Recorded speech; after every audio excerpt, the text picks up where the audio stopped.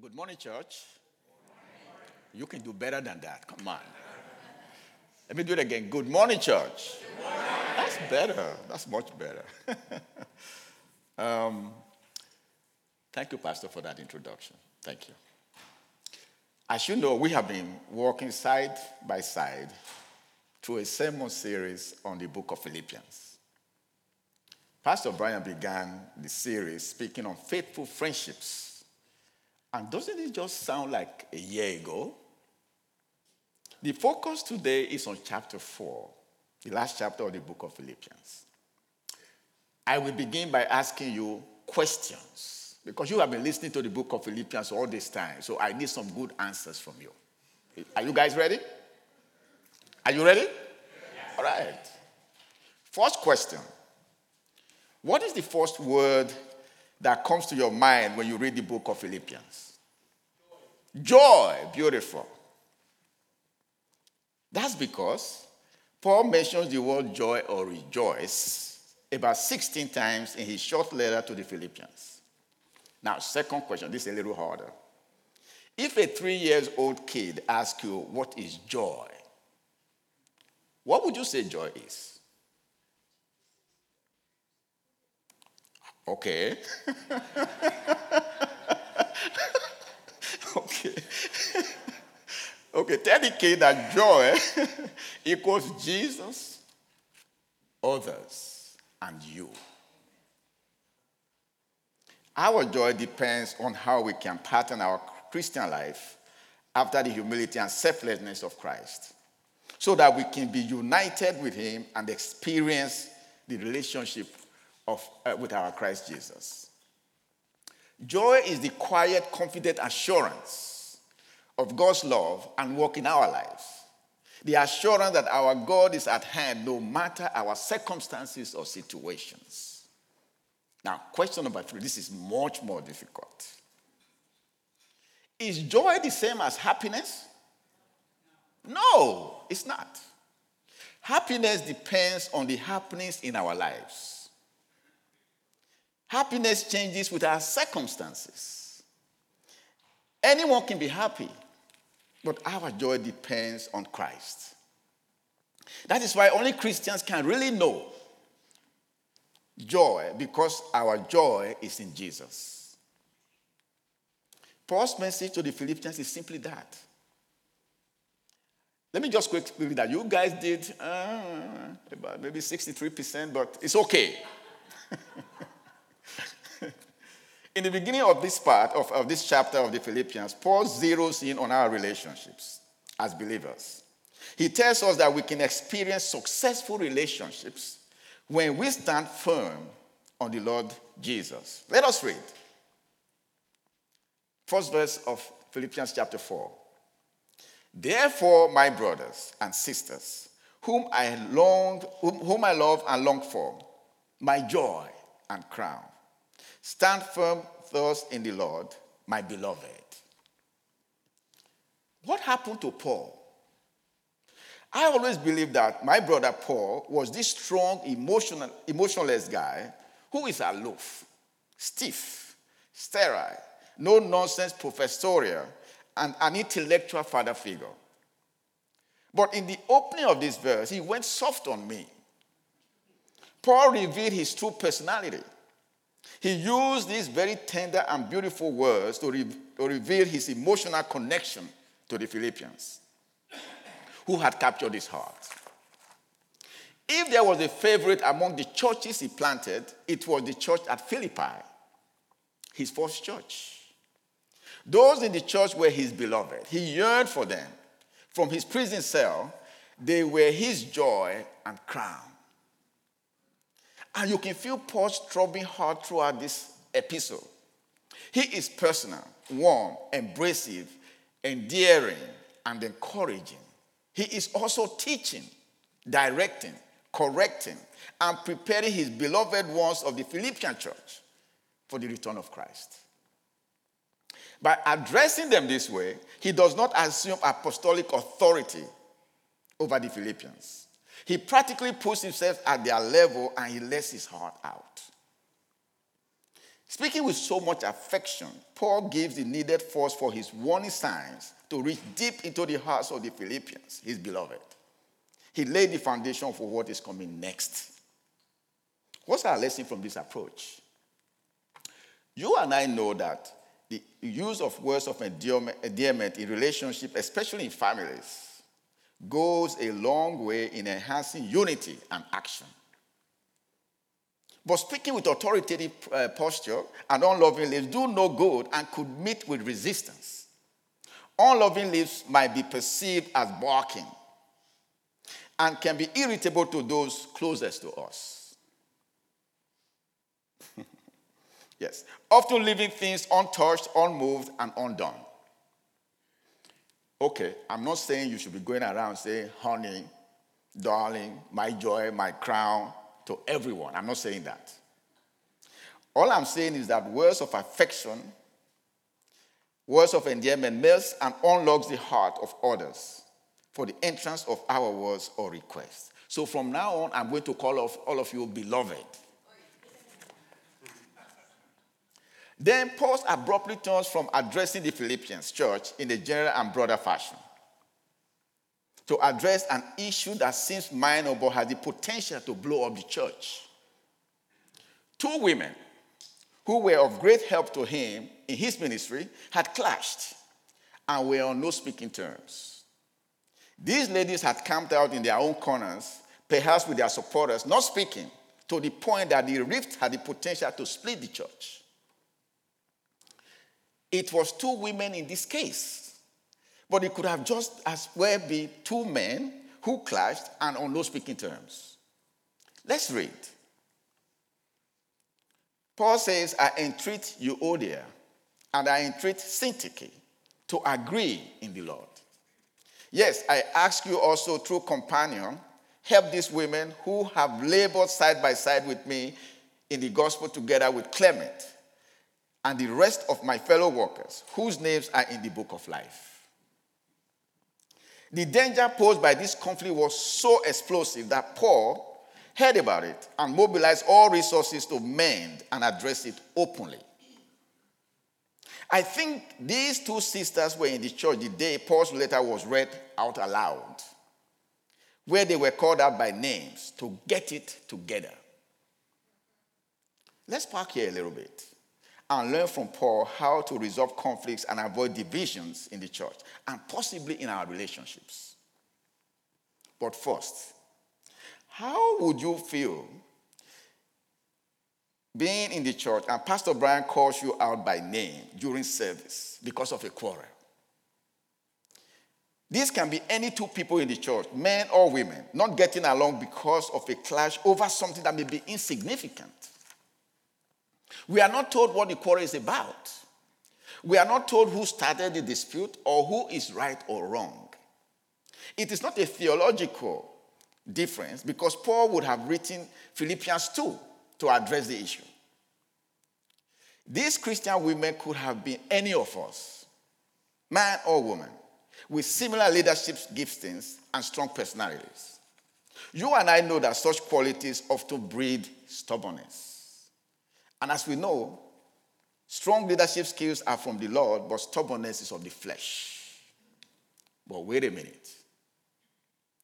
Could both ladies be members of the church decorative team and there was disagreement over which color to paint the young adults class? Could it be over who should be allowed to play softball at the annual church barbecue at Ryan's Park? Could it be over where the church cafe team should get bagels? Or how long cafes should stay open after service? We don't know. They clashed, stopped talking, and avoided each other, and it's affecting church activities. But how can we Christians look the world in the face if we cannot bear the sight of one another? Such is against our beliefs and what the church stands for. The church represents oneness on earth. And in heaven, there cannot be divisions. As a kid, I used to get a kick out of watching women quarrel in my village. They would make fun of their hair, clothes, their looks, and especially each other's name. Syntyche says to Euodia, your name sounds odious. That's why you are odious. And everything about you is odious. You stink. Your parents named you odious because you were born smelling. When would you notice that everyone pinches their nose when you are around because you are, and your behavior are odious? Euodia says to Syntyche, I'm odious and I stink. Who named their kid Syntyche? Look at your hair, makeup, your clothes. You look like sin. That's because you came into this world holding a sin ticket. You were born in sin, into sin, around sin, and even now you are full of sin and will die in sin.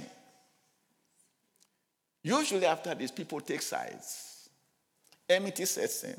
Husbands, families, and friends stop talking to each other until the village elders meet to resolve the dispute. Which is what Paul did. As much as we want to avoid conflict in the church, the fact remains we can't. Praise God, our church today is not experiencing conflict, but it might. The same is true of our relationships, marriages, families, workplaces, and even our neighborhoods. We must not believe that conflicts are wrong. The best strategy is to anticipate conflict and, like Paul, find godly ways to resolve it. The question should always be, how do we honor God in our conflicts? Notice how Paul went about resolving the conflict between Euodia and Syntyche. First is his careful, even-handedness. He entreats them individually by their name. He didn't say, I entreat Euodia and Syntyche. Paul says, I entreat Euodia and I entreat Syntyche. That's because he loves them both. And is very careful not to take sides. Second, he reminds them of their labor for Christ and their eternal status. Euodia and Syntyche were his beloved side-by-side co-laborers. They perhaps went on mission trips together, built the church, the body of Christ, and expanding God's kingdom. Paul reminds them of their place in Christ, and as Christians, their names are written in the book of life. The book of life is the record of all who experience the blessedness of eternal life through resurrection. As believers, be assured that our names have been written in the book of life. But you must be saved to become a believer and for your name to be written in the book of life. So, friends, if you are here today and have not given your life to Christ, please do so immediately. Because the Lord is returning soon. And so that you can begin to experience the joy of knowing Christ. I will ask you to visit our prayer room at the end of this service, and our church leaders will lead you to Christ. It is quick and easy. Please don't miss the opportunity to become a believer. Do it today. Third, Paul reminds Euodia and Syntyche of where to focus their energy by entreating them to get it together. Because their citizenship is in heaven. They must stand firm, unite in Christ, and put their pettiness aside. Believers cannot stand firm on Christ from a position of division and disharmony. There is no room for personal disagreements in the church. Finally, he assigns a mediator, his true companion or yokefellow, perhaps Epaphroditus, to come alongside these ladies and move them from their position of self-imposed isolation. Beloved, suppose your life was to be summed up in one sentence. What would it be? Suppose we were to go down in history with one thing known about us. What would it be? Would it be a peacemaker or a breaker of peace? More questions. What disagreements do we have today as Christians? Are they over petty things? And how do we conduct ourselves during conflicts? Do we stand firm on Christ when we experience conflict? Or do we lose our footing on Christ, our solid rock? As believers, our behavior during disputes is to be guided by the principle of to major on the majors, or those essentials that unite us in Christ. And that is that Christ died for our sins, rose from the grave, ascended into heaven, and is seated at the right hand of God the Father. He is coming again and soon. Therefore, we ought to learn to exercise liberty in the minors. Those non-essentials such as the colors of the classroom. Christians ought to demonstrate love in all matters, to honor our names that have been written in the book of life. Be reminded that love conquers all things, resolves all conflicts, whether in the church, in our marriages, families, or at work. For the first Corinthians 13, 4-5 says, love is patient and kind. Love does not envy or boast. It is not arrogant or rude. It does not insist on its own way. It is not irritable or resentful. Paul then assumes a fatherly role to address our relationships as believers. He instructs us on why and how to get our lives together for eternity. Instruction number 1. Get it together, for Christ is returning soon. So let's read. Rejoice in the Lord always. Again, I will say rejoice. Let your reasonableness be known to everyone. The Lord is at hand. Rejoice always, and I say rejoice, is a happy command to all believers. We are to be joyful in every circumstance, even when things are going badly, even when we feel like complaining, even when no one else is joyful. That is because Christ reigns, and we love him, so we must always rejoice. Paul implores Euodia and Syntyche, and in fact, all believers to always be joyful and reasonable. This is critical, in that if we uphold this command to rejoice always, we can show everyone our reasonableness, kindness, gentleness, and we'll be considerate in all that we do. To be reasonable also means that we are fair-minded and charitable to each other and even to non-believers. It also means we seek no revenge against those who treat us unfairly or be overly vocal about our individual rights. Our behavior is to be characterized by what the Lord deposited in us, the fruit of the Holy Spirit, which is love, joy, peace, patience, kindness, goodness, faithfulness, gentleness, and self-control. Our reasonableness is crucial in building and maintaining community. It is that attitude of looking out for others and not just for us. Reasonableness requires that we are not conceited, crusty, unpleasant, or unapproachable. We ought to be able to maintain an attitude of moderation in our approach to life. This requires us to have the ability to meet someone halfway in any situation. And we should demonstrate reasonableness in all the ways we do life in the church and with our spouses, families, kids, and work colleagues. And Paul expects our reasonableness to be known to everyone. Why? Because the Lord is at hand. The Bible teaches that Christ is next to us. He sits and hears us. He is omnipresent. He is where two or more are gathered. He is here in our midst right now. He is with us to the end of age. Believing that Christ is at hand and always right next to us should cause us Christians to live Christ-like. You don't want Christ to return and find you causing trouble, do you? You don't want Jesus to find you unreasonable, unapproachable, highly opinionated, clashing over things that don't make you heavenly bound, do you? Beloved, let's be mindful in all our ways that Jesus is omnipresent, that he's everywhere at the same time. He sees, hears, and knows what we do or say, privately or in public. He is always near and at hand. Instruction number 2. Get it together by praying about everything. Let's read. Do not be anxious about anything, but in everything by prayer and supplication with thanksgiving, let your requests be made known to God. and the presence of God which surpasses all understanding will guard your hearts and minds in Christ Jesus. Paul tells his congregation, including Euodia and Syntyche, to get it together by being anxious about nothing. In everything, pray and let your requests be made known to God. Thankful prayers and petitions are the antidote to strife and anxiety and the sure way to God's peace. Thankful prayers, I repeat, and petitions are the antidote to strife and anxiety and the sure way to God's peace. Peace does not mean that you will not have problems.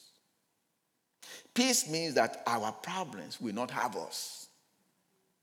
The peace of God is the sense of well-being resulting from being in Christ. God's peace transcends all understanding in guiding both our hearts and minds. Here, the heart is number one and the focus of attention. Hearts are the center of our deepest feelings and motivations. Beloved, you know that prayer is conversation with the Lord. Paul says that the key to God's peace is to be anxious about nothing. Put our cares in prayers. Pray about everything and be thankful for everything. Supplication is our specific request made to God in prayers. And you are to accompany them with thanksgiving to God, believing that he is already at work for you. When you pray, remember the love of God, which desires only what is best for us. The wisdom of God, which alone knows what is best for us. The power of God, which alone can bring to pass that which is best for us. We are told that those who pray with perfect trust in love, wisdom, and the power of God will find God's peace. Instruction number 3. Get it together by wearing a badge of purity. Let us read. Finally, brothers and sisters, whatever is true, whatever is honorable, whatever is just, whatever is pure, whatever is lovely, whatever is commendable, if there is any excellence, if there is anything worthy of praise, think about these things. What you have learned, received, and heard, and seen in me, practice these things, and the God of peace will be with you. Did you notice that Paul is not saying to his listeners to do these things? He says, think about these things. This means that in any circumstance and at all costs, believers cannot let their guards down, but always think Christianity. His concern is the ability of thoughts or the believer's mindset. We know the mind is vital in shaping our behavior. Our behavior often results from our thoughts. As they say in the computer programming industry, garbage in, garbage out. Paul believes that a mind drilled in with these things which God approves is the surest way to practical holiness. He says that rightful thinking results in rightful living, which will introduce God's peace in us. For me, the word think is like a one-shot deal. I prefer words like dwell, meditate, or ponder, which suggest fixing our thoughts on these key ingredients which Paul says are essential to the believer's growth and stability. Whatever is true, not falsehoods, not conspiracy theories, but let your mind dwell on the highest of all truth about God and your relationship with him. Whatever is honorable are the things that you dwell on about God. Are they reverent, venerable, and solemn? If they are, dwell on these things. Whatever things are just, are your thoughts morally right? Are they thoughts that keep you in Christ? If so, meditate on these things. Overall, are your thoughts spiritual? Good. Are they? If your thoughts are spiritual, good, lovely, commendable, or worthy of God's praise, think about these things. Beloved, God cares about your thoughts because your thoughts affect your relationship with him. And what we think affects how we behave at home, in your jobs, in our church. And they determine how we respond to situations, especially when we are under stress. In fact, thoughts are so powerful that they can affect us physically. So let us rename Paul's list the whatevers. And let's wear them as a necklace or tape them to our doorposts, refrigerators, computer screens, and even pinned to our dashboards as a constant reminder of what should occupy our thoughts. Paul recommends that we filter our thoughts and action through the list of whatevers because we often become what we think. Fixing our thoughts on good things will lead us to experience joy and changed lives. Beloved, let us therefore always place Christ on the seat of our minds and think good thoughts so that the God of peace will always be with us. The conflict of Euodia and Syntyche that they were walking through presented them with the opportunity to check the messages that were running through their minds and to assume the best about each other. Each of us is presented this same opportunity during conflicts, whether in the church or at home. Instead, we often allow damaging thoughts about each other to simmer in our minds. Our thoughts become hardly honorable, just, lovely, commendable, worthy of praise, or of excellent quality. By so doing, we stand outside of Christ. Instruction number 4. Get it together and be examples to others. Paul reminds the Philippians that what they have learned, he taught them. What they have observed in him, they could do. Things the Philippians had heard, he told them. Paul wants them to imitate him. That's because he lived among them, demonstrating how to live for Christ. Here are some of his life examples to the Philippians. Listen. For me to live is Christ, and to die is gain. I do not consider that I have made it my own. But one thing I do, forgetting what lies behind me and straining forward to what lies ahead, I press on towards the goal for the prize of the upward call of God in Christ Jesus. Rejoice in the Lord always, and again I will say, rejoice. Not that I am speaking of being in need, for I have learned in whatever situation I am in to be content. I can do all things through Christ who strengthens me.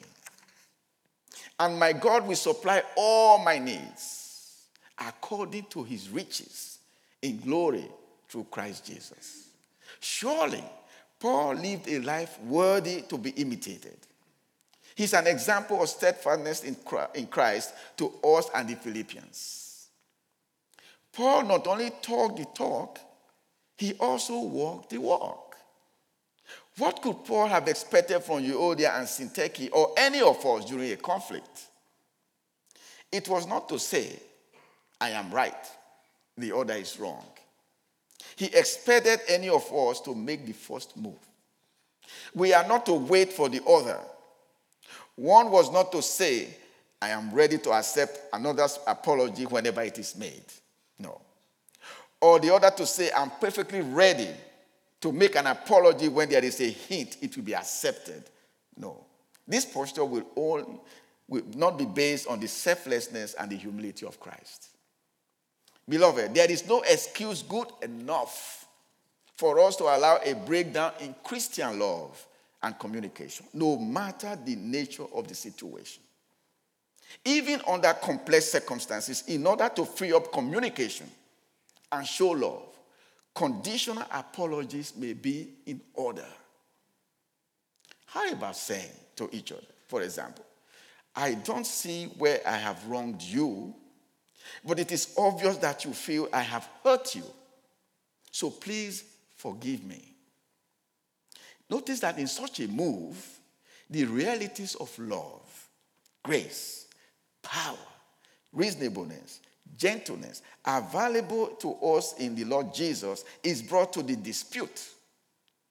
and the place is open for prayer. Even though the past cannot be resolved or undone, it need not be an open sore. In conflict, we can only find the strength in Christ to eradicate the bitterness of heart, understand one another, express practical concern, and pray for each other. No matter the complexity of the conflict, the hope is that we are all alert and to quickly discern and heal the problem of disunity in the church and in our relationships. Beloved, realize that Paul was in prison, in chains, not sure if he would be beheaded, when he pleaded that we imitate him and be role models. He was in prison. Think about that. But do you know that the Holy Spirit is in fact making us into role models for those around us? The question is, are we up to it?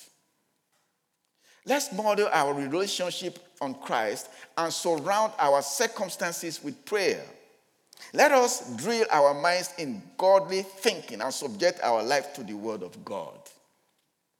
When we do this, the peace of God which passes all understanding will keep our hearts and mind in Christ Jesus, and the God of peace will be with us. We cannot afford to lose these blessings.